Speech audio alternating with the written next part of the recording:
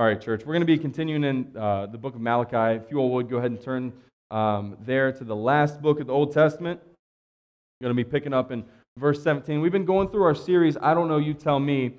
And as we've progressed through the book of Malachi, you've probably picked up, not just on me saying it, but picked up on just from reading, that this is a dialectic writing style. We're seeing this conversation between God and His people.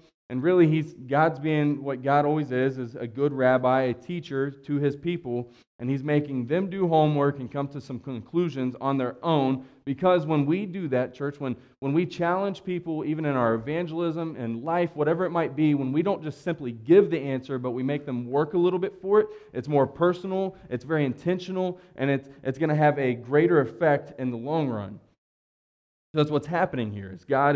This is the last effort here before we're going to end up seeing Jesus in the New Testament, right? Jesus is coming, and really John the Baptist and the prophecy of John the Baptist coming and preparing the way for the Lord, the Messiah, the one who was to come for them. This is the last effort here. Change. Turn around from the way that you're living and follow me, Yahweh, your God. We see this again and again in the Old Testament, that God is continually trying to get His people back onto the right way of living, the right way of worship. And they continue to fall back into their same old ways. We pick up here in chapter 2, verse 17. If you don't have a Bible, by the way, some of the seats, they should be in front of you. You can grab one of those Bibles and use that this morning. And if you don't have a physical Bible, please come find me after service, and we will get one into your hands because we love the Word of God around here. But verse 17, picking up in chapter 2, says, "You have wearied the Lord with your words." But you say, "How have we wearied Him?" By saying, "Everyone who does evil is good in the sight of the Lord, and He delights in them," or by asking, "Where is the God of justice?" Behold, I send my messenger, and he will prepare the way before me, and the Lord whom you seek will suddenly come to His temple. And the messenger of the covenant in whom you delight, behold, He is coming, says the Lord of hosts. But who can endure the day of His coming, and who can stand when He appears? For He is like a refiner's fire, like fuller's soap. He will sit as a refiner and purifier of silver, and He will purify the sons of Levi, and refine them like gold and silver, and they will bring offerings in righteousness to the Lord. Then the offering of Judah and Jerusalem will be pleasing to the Lord, as in the days of old, and as in former years. Then I will draw near to you for judgment. I will be a swift witness against the sorcerers, against the adulterers, against those who swear falsely, against those who oppress the hired worker and his wages, the widow and the fatherless, against those who thrust aside the sojourner. And do not fear me, says the Lord of hosts. God's word for us this morning, church. Let's be in an attitude of prayer.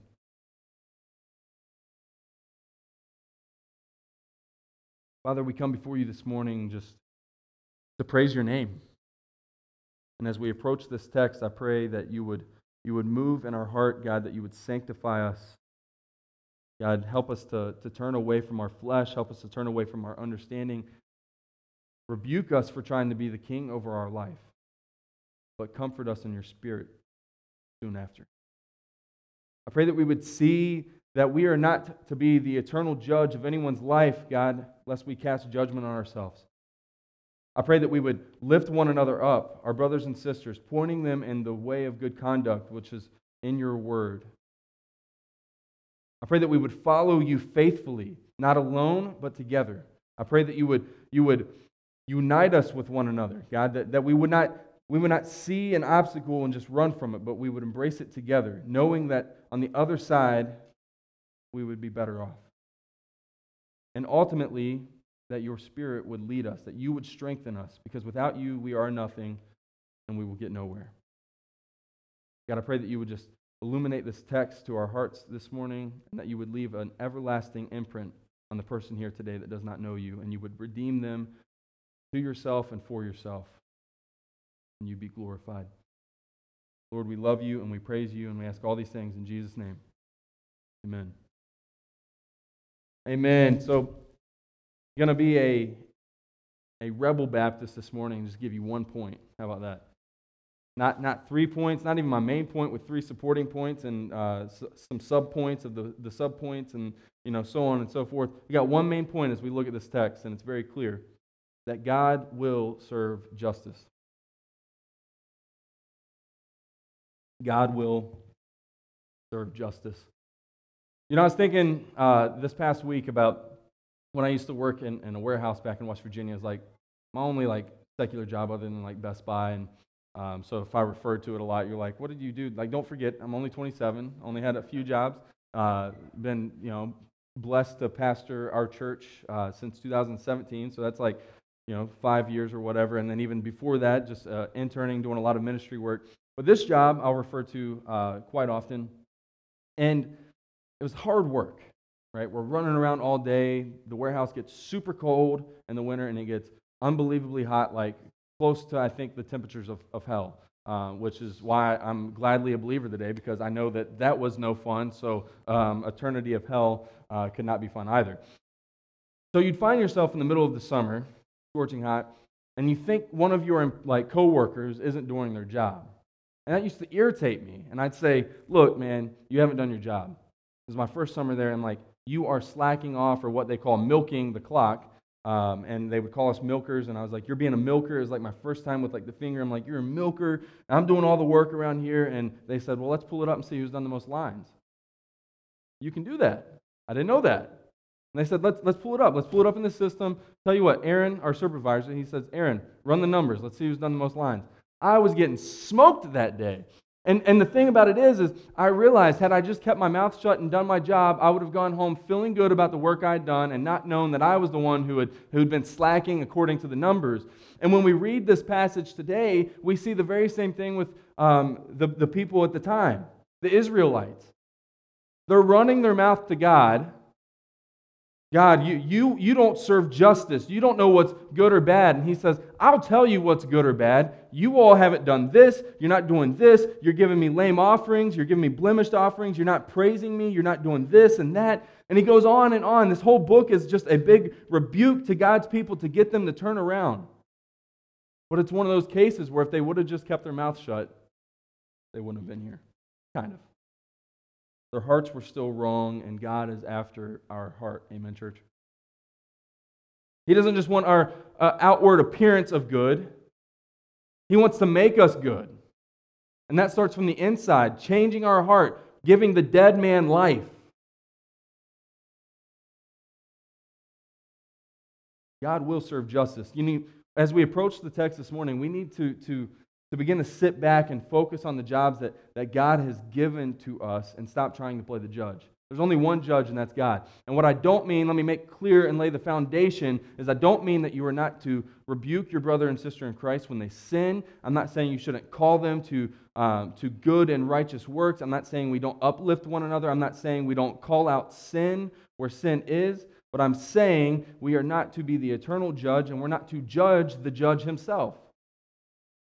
We are not the judge, and we can be assured that the judge, God, our Lord, will serve justice.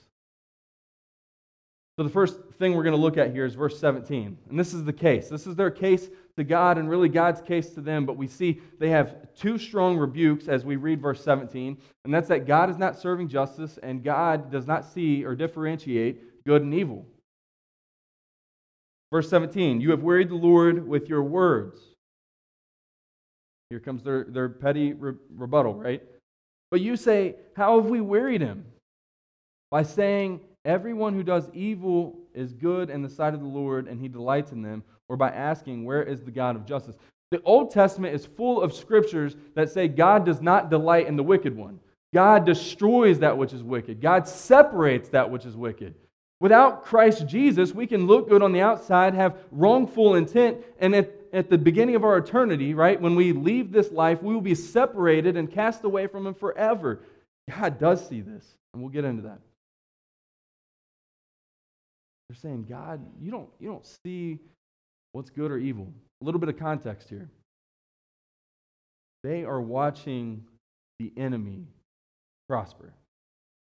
We read in Nehemiah and Ezra that they continue to face backlash and persecution based off their faith. They go to rebuild the wall. They face opposition. They don't want them to rebuild the wall. And we're not just talking about, I don't like you, right? We get like real upset about stuff like that. Like, I hate your God. I don't like Jesus. I'm an atheist. And we just like want to go cry tears in our corner. They faced real oppression. They faced real persecution, right? They were being killed. They were being, like, you read Nehemiah, they tried to get Nehemiah outside of the gates and outside of the city.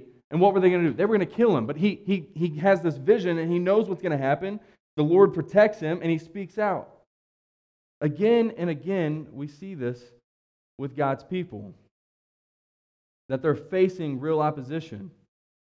And it doesn't matter if they reach their high and they're pointing on top of the hill and life seems to be going well and it feels like they're prospering, they continue to look out at the enemy and they feel as though the enemy, those who are opposing and oppressing them, are prospering more. And it leads them to say, God, where are you? Where are you, God? The enemy is prospering, and even in my faithfulness, I feel like I'm just being pushed down and isolated and stomped all over. You guys relate to that this morning? Feeling as though I've been going to church. I'm not even tithing. I'm like 15% in it, right? I'm like up in the ante. I'm serving in the kids, right?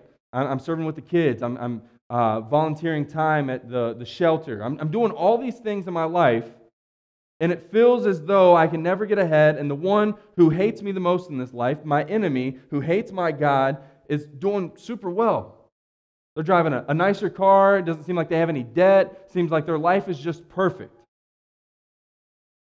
So for some reason, that leads us to begin to question God. Not just you, me. Don't feel like I don't want to think it's about me, or I feel guilty because I've thought that before. Every person in here has thought that before. Period. Maybe not to an extreme, right? Maybe not to like the highest of levels, right?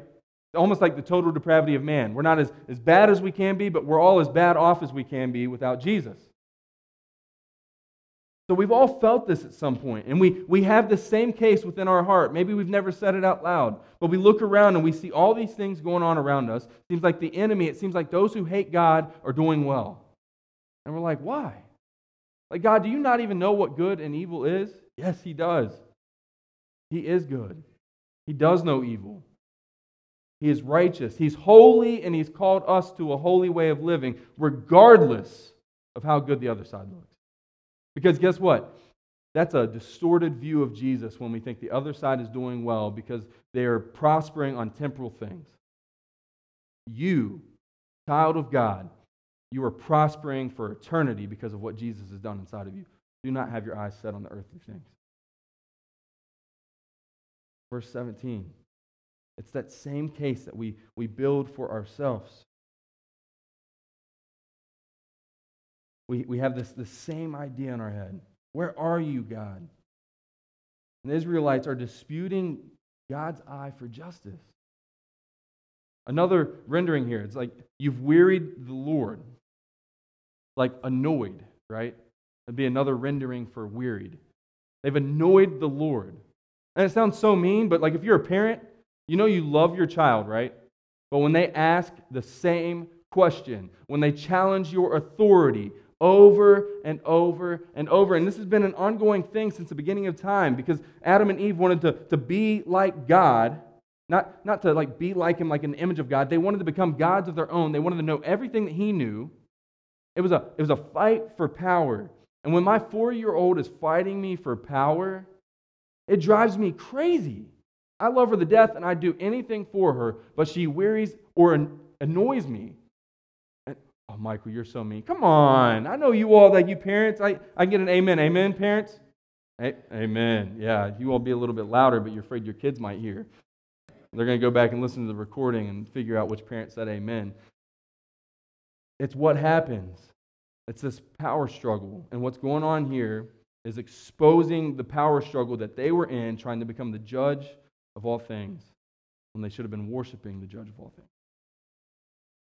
See, God does see good. God does see bad, and He does carry out justice accordingly. That's where we get God's rebuttal here in verse 1. He begins to rebuke them for everything, right? Okay, all right, you want to talk about good and evil? Verse 1 is where we pick up, and he's like, let me show you what's going to happen. Behold, I send my messenger, and he will prepare the way before me. And the Lord whom you seek will suddenly come into his temple, and the messenger of the covenant, in whom you delight, behold, he is coming, says the Lord of hosts. You want justice now for your sake, but you won't want it when Jesus comes. Verse 1, we have two messengers here in verse 1, and maybe we don't pick up on it, but let me explain. First messenger, to prepare the way. This is a prophecy of John the Baptist. We get this in Isaiah, and we also get it in chapter 4, how we're going to end the book of Malachi. I don't want to give any spoilers, but we see prophecy of John the Baptist that he would come, and he would be the messenger to prepare the way for the Lord, the coming of Jesus. And this was common in this time, in the ancient times, to send a messenger to prepare the way for a king. Which is really neat when you think about it like that. That even in history, there was this messenger that would go and prepare the way and remove, not just preparing, saying, here comes the Lord, but preparing the way by removing all hindrances and obstacles that would have been in the way from seeing the king. That would have hindered the view, or particularly here with Jesus, hindered your worship of the true king. John the Baptist came from the wilderness to prepare the way for the one who was to come, Jesus Christ, the one, behold, the one who takes away the sins of the world. He was calling out and preparing the way for the Messiah. He would be the messenger that would do that for our Lord Jesus. He says, behold, I send my messenger, and he will prepare the way before me. And the Lord whom you seek will suddenly come to his temple. Let me pause there real quick, like mid-verse. I think it's so interesting in the Old Testament, waiting and longing for Jesus. When's the Messiah going to come? Look at our enemies. They're prospering. We're not doing well. Look at them. We're waiting for you, Jesus. We're waiting for you, Jesus. We're waiting for you. Okay, here's a messenger. He's going to prepare the way. And then the Lord, whom you seek, will suddenly come to his temple. And what did they do? They rejected him. And I have to say it before I forget. The further and further we get from Jesus' resurrection, the more we look like the Old Testament Israelites. It was good news 2,000 years ago. But now I'm starting to wonder, the more and more we get away from it, when God's going to show up. I wonder when he's going to do anything. When is he going to call out the evil that is amongst us? Not just in our country. Like some of us are freaking out because things are happening in our country that like we've never seen before, but it's been happening around the world. Like it's not anything new, but we're starting to really panic and really freak out, and it's starting to make us question God instead of being faithful and saying, guess what, guys? He is coming back. So I pray that as we continue in this text this morning, that we don't become like the Israelites of this time who are waiting for the Lord, and then he suddenly comes upon them, and it's not good news for them. Do not be surprised at the coming of the Lord, because though we may see the enemy prosper now, Jesus is coming back, and he will serve justice. Do not be caught off guard by it. He will suddenly come to his temple, and the messenger, this is Jesus, this is the second messenger of verse 1, and the messenger of the covenant, in whom you delight, behold, he is coming, says the Lord of hosts. The messenger of the covenant is Jesus. Jesus was coming. It says suddenly. This is not fast. It's not like, taking off like Forrest Gump to get into his temple. Like he showed up when it was least expected. Right? I don't know if you all remember, like times are like a little bit different. Maybe I'm like right at the part in like being a millennial where I remember people knocking on your door and just coming over just to come over. Anybody like not remember that? Anybody never have anybody knock on your door like that you did not expect that wasn't a Jehovah's Witness? Anybody? No? Okay, so we can all relate to this. All right, everybody can feel this. So I remember as a kid, you'd hear like a knock on the door. And my mom, who was like a neat freak anyways, like my mom's idea of messy is like, sorry Nelson, but like a paper being on the ground. Yeah. Is that the song you're doing next? It's not. You're good. And my mom would freak out about a piece of paper being on the floor, and she'd hear that knock and like, oh, we got to clean. I wasn't expecting that. My idea of messy is like you knock on my door and you won't know, where's it go? The front closet. Like we used to be like we try and keep up with the kids, and we got a 4-year-old and a 1-year-old, 2 daughters, and it's like you clean a mess and you turn around and there's a new mess. So now it's just like, all right, we can either battle all day long or we can just fight the good war when they're in bed and it can be clean. Now we're going to be tired and we're going to just go to bed right after, but we'll just wait and do it all at one time instead of over and over and over. And for them, Jesus shows up suddenly, right? Like this was sudden, and guess what? It's going to be sudden. His second coming, when he actually comes to judge, Jesus came to redeem in his first coming. The second time, he's coming to judge. And it'll come like a thief in the night. Don't be caught off guard by it. Long for it. Desire it. But it shouldn't keep us or hinder us from worshiping now. We know he's coming back and he's going to be the judge. He's going to come and there will be judgment. But for now, we should faithfully worship the judge who we know is coming. It wasn't fast. It was when they least expected it.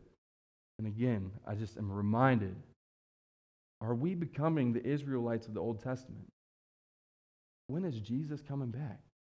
Pastor Simon and I argue all the time. He's like, 7 years, man. I think it's happening before William even gets to 3rd grade, man. I'm like, I don't know. But one thing that we do know is he is coming back. It might be in our lifetime, but the timeline should not keep us from doing what God has told us to do here and now. At all. And that's what's happened. They've been waiting and they feel like as though there's injustice on God's part.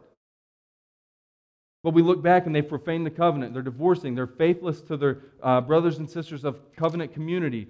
The priests are offering up blemished offerings. Now this is partly the people's fault, but the priests are allowing it, right? That'd be like us as pastors, like, hey, we know you make 6 figures, but you can put Monopoly money in the offering box. God won't know. That's judgment on us, and then that'll be judgment on your part. None of us are right for doing that. They're polluting all of the offerings. Church, we are to be faithful here and now and know that he is going to serve justice. Who can endure? Verse 2. But who can endure the day of his coming? And who can stand when he appears? For he is like a refiner's fire and like fuller's soap. Fuller's soap is like it's chemically extracted from a chemical extracted from plants to remove difficult stains. Like, I think this is super interesting because not only is Jesus washing away our spiritual stains, right? Like he's making us new, but he is also going to purify. He's going to make it good, right? He's going to bring out that which is good in the fabric, which is from himself and us, and he's going to remove that which is dirty. Like a refiner's fire, so hot that only that which is pure can withstand. That is what Jesus is coming to do at his second coming. And Jesus is doing it now in our suffering, refining us. You see, church, when we suffer, we're actually more connected to Christ than when we don't suffer. If you want to feel connected to Jesus, don't go to the movies and say, I'm going to the movies with Jesus. Just worship him in your suffering. Think about it. If you could take a minute in the midst of your suffering, like write this down, like I'm going to say get it tattooed on you, and I'll probably get some backlash, but get it tattooed on you so you can remember that in the middle of your suffering, you can say, I'm connected to Christ right now because I'm sharing in his suffering. You know, Jesus took away the eternal punishment that we so deserved, but when we suffer here and now, we are more connected to Christ than ever. And that's a blessing. And then, when we faithfully come through on the other side, he's glorified and our faith is made stronger. See, the truth is we don't really face our persecution. We don't really face our trials with faith. We face it with a fix. Okay, I've got money problems, like let me just ask somebody and never turn to God. Let me just not trust in God and go look for any other solution. Let me not trust in God and I'm going to go play the lottery because that's a better chance of hitting the fix. But instead, if we would turn to God, we would be reminded the next time we face that struggle that God was faithful then, He's faithful now, and He'll be faithful forever. Just like when we talked about in our guys study, that when we look at the attributes of God, we can pray those attributes and know that it is true of God now and forever. And it connects us to Christ in the middle of that trial. Immutability means God doesn't change, right? Let me give a practical example from what we talked about in the guys study. It means God doesn't change. Okay, so then when we're going through a trial, whatever it might be in your life, maybe you immediately thought of that trial. Then in the midst of that, you can pray and say, God, I know that you never change. I know that your word still stands true, and because you never change, your faithfulness never goes away.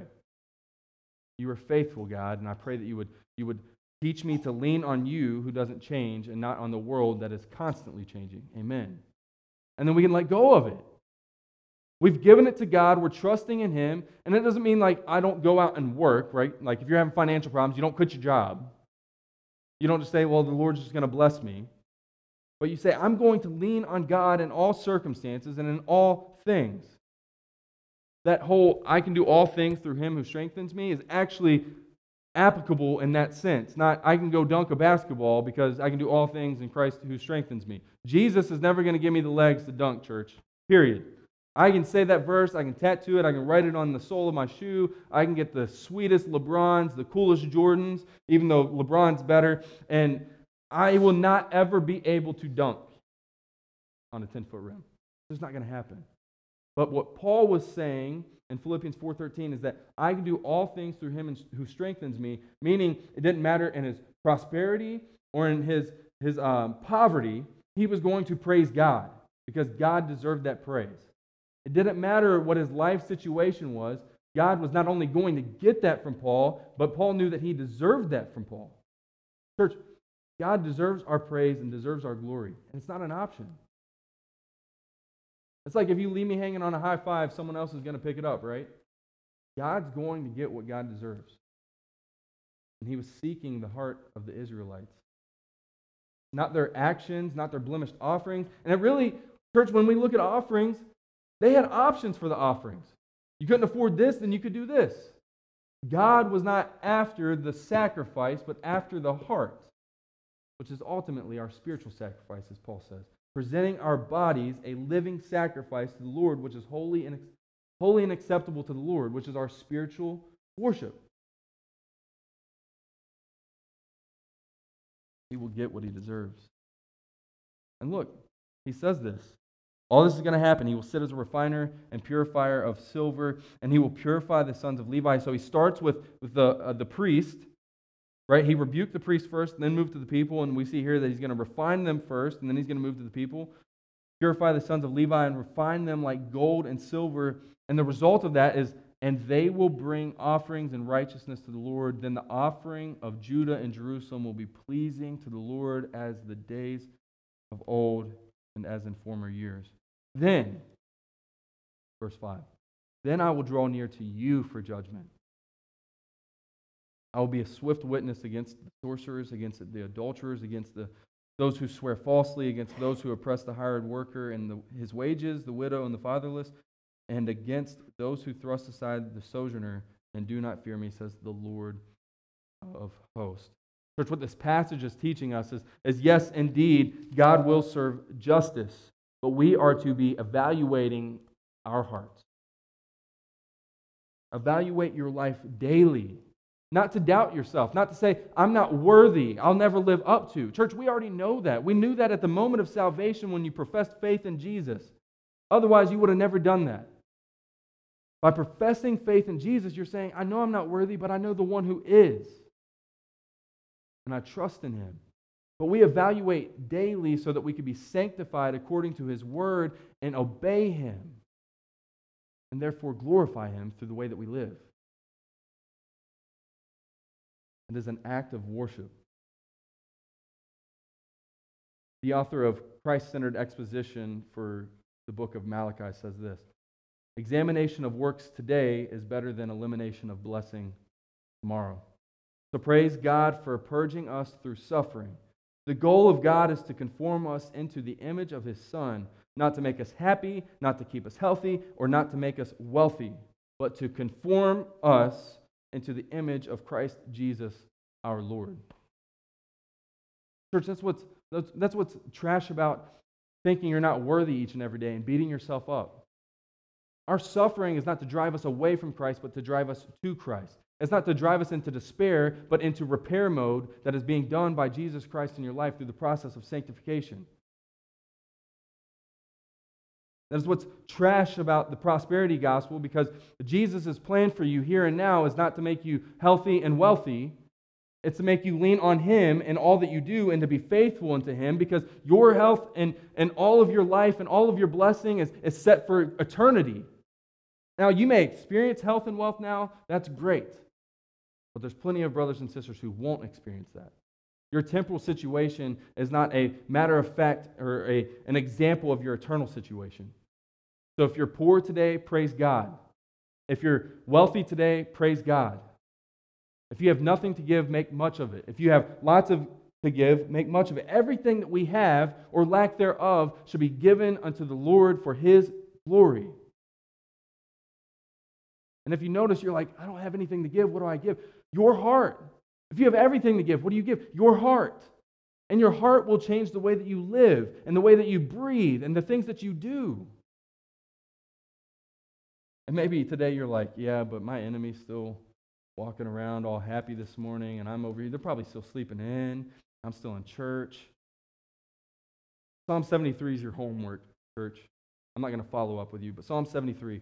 Do not feel alone and your hurt when you see the outside world, those rejecting Jesus, appearing to do well, when the enemy seems to be doing well. Asaph felt the same way when he wrote this psalm. And David, really, you can read a lot of his psalms of lament, where he's pouring his heart out to God and out of frustration and anger. Psalm 73 deals with this. The enemy's prospering, and Asaph says, at the very end, after pouring his heart out, let me go back to 23 through 28 of Psalm 73. Nevertheless, I am continually with you. You hold my right hand. You guide me with your counsel, and afterward you will receive me to glory. Whom have I in heaven but you? And there's nothing on earth that I desire besides you. My flesh and my heart may fail, but God is the strength of my heart and my portion forever. For behold, those who are far from you shall perish. You put an end to everyone who is unfaithful to you. But for me it is good to be near God. I have made the Lord God my refuge, that I may tell of all your works. Ben, you can go ahead and come back up here. He says, those that are separated, those who are far from you, they will perish. You put an end to everyone who is unfaithful to you. So even though we sit here today and we look at the enemy prospering, first off, we don't hope that they never come to know Jesus. We actually share Jesus, but our hope is not in our temporal situation. It's in eternity, which has been secured by Jesus Christ, not ourselves. And we can lament, and we can be confused, and we can be frustrated. But my prayer this morning for us, church, is in those moments that we would end it like Asaph. What are we going to do apart from God? We've got nothing to lean on except for that. Church, if we don't understand our situation, pray to God for the wisdom, and it'll be granted to you. You don't know what to do in those moments? Pray to God for the wisdom, and it'll be granted to you. Look, we're going to leave here today, and I guarantee you we're going to face this moment this week where we look and we don't understand how we can be so faithful and feel so persecuted, and someone can be so faithless and look to be living their best life. They may be living their best life, because our best life is not here and it is not now, but it's eternity. The life that Jesus has given us, where we'll celebrate Him and what He's done for us forever and ever. And we can't do that alone. We must do that together. That's why it's so important to be involved in, and if you're a guy, be at the guys group next Tuesday, 6 p.m. If you're a girl, be at the girls group this Tuesday, 6 p.m. Because in our trials and our sufferings, yes, we're connected to Christ, but we should also be connected together through fellowship around His Word. There's no other way to do it. There's no other way. We cannot create our own method. If we do, it's going to fail. Look, churches do that all the time. We try and be hip and we try and come up with these new ideas. It's fellowship around God's Word. That's what we must do. We must gather around God's Word with one another, do life together. That means talking about the messy situations. It means celebrating the good situations. It means as a parent, I'm going to talk about how horrible my kid was and how angry I was and how I, in a moment of lapse, I just lashed out.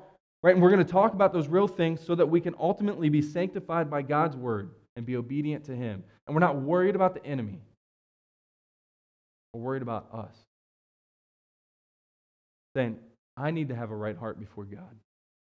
He saved me, and He did not save me so that I can continue to live like the dead person I once was before I knew Him. He gave me life, so I'm going to use it for Him and Him alone. Church, my challenge for us this week, if you're a believer, rest in that good news.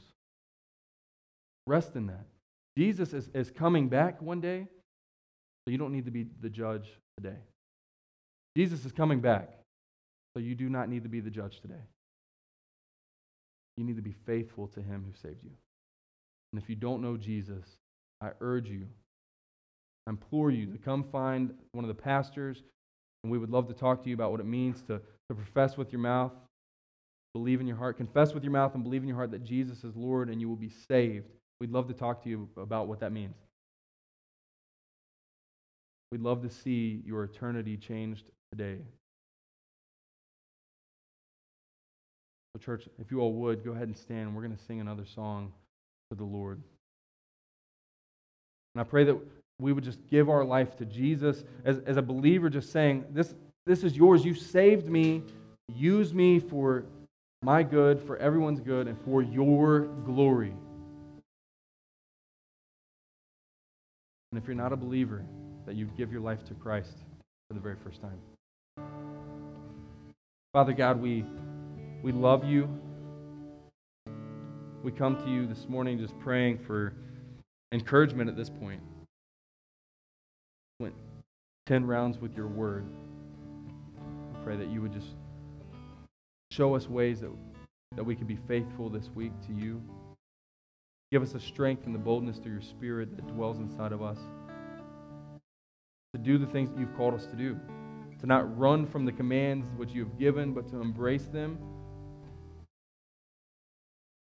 and to honor you through faithful, obedient living.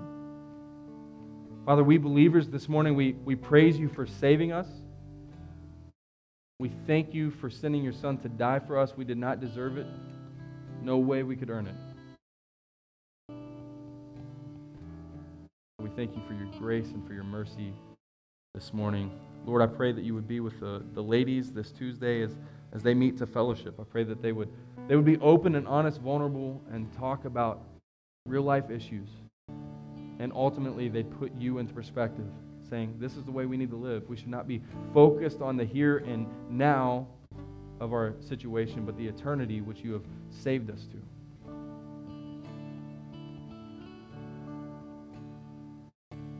Lord, I pray that this week, when it seems like work is a drag, it seems like people are coming down on us, it seems like Christianity is just being pushed more and more to the side, we would say, no, it doesn't matter. We are going to be faithful for you. We are going to make that decision this week to be faithful. For you, our God, are faithful even when we're faithless. Pray that we would reciprocate. Just try to, just a little bit. The faithfulness which you've shown us.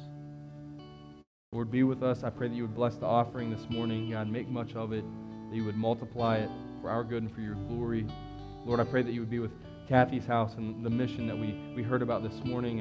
And God, that people wouldn't just go to the house and seek temporal living, but God, they would see life change by the work that goes on there, by the hard work of John and all the other employees, and most importantly, the community, because Lord, if we know anything from the Bible, we know that we can't do it alone. Help us to take that to heart this morning and to honor you in all that we do. In Jesus' great name we pray this morning. Amen.